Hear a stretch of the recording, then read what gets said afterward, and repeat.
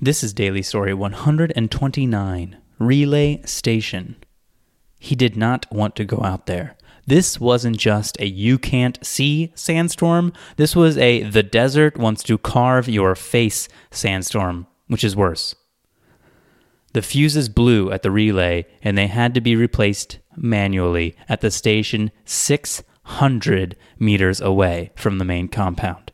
A blind 600-meter walk with a thin rope as his only guide. Jim was out there, maybe dead, but he clearly never made it to the relay. They would have seen it come back online on their monitors. He stepped out into the sandstorm. The storm told him in no uncertain terms which parts of his protective gear weren't working properly. He stepped back inside. He fixed what he could.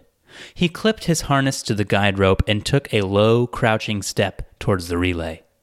A few savage gusts brought him to his knees, but he stayed with the guideline. He reached a post midway to the station.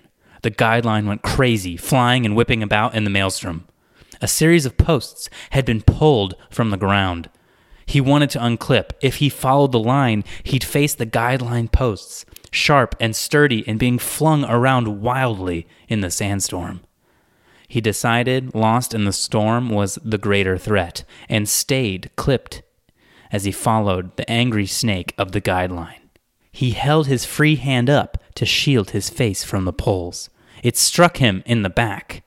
The pain was bearable, but the guideline was becoming twisted around him with the post.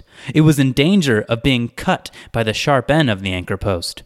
With care, he freed himself and continued on, still blind in the swirling sand, but luckier at dodging errant posts. The subsequent posts remained anchored, and he trod steadily to the relay station. The man replaced the relay fuses and called in on the buried landline. "Relay's back up. I'm gonna wait it out in here. Get the doctor ready. I think Jim's in a bad way out there somewhere. Some of the guideline anchor poles were ripped free. One of them hit me pretty bad, and now that I can see, it must have been covered in blood. I think it's Jim's."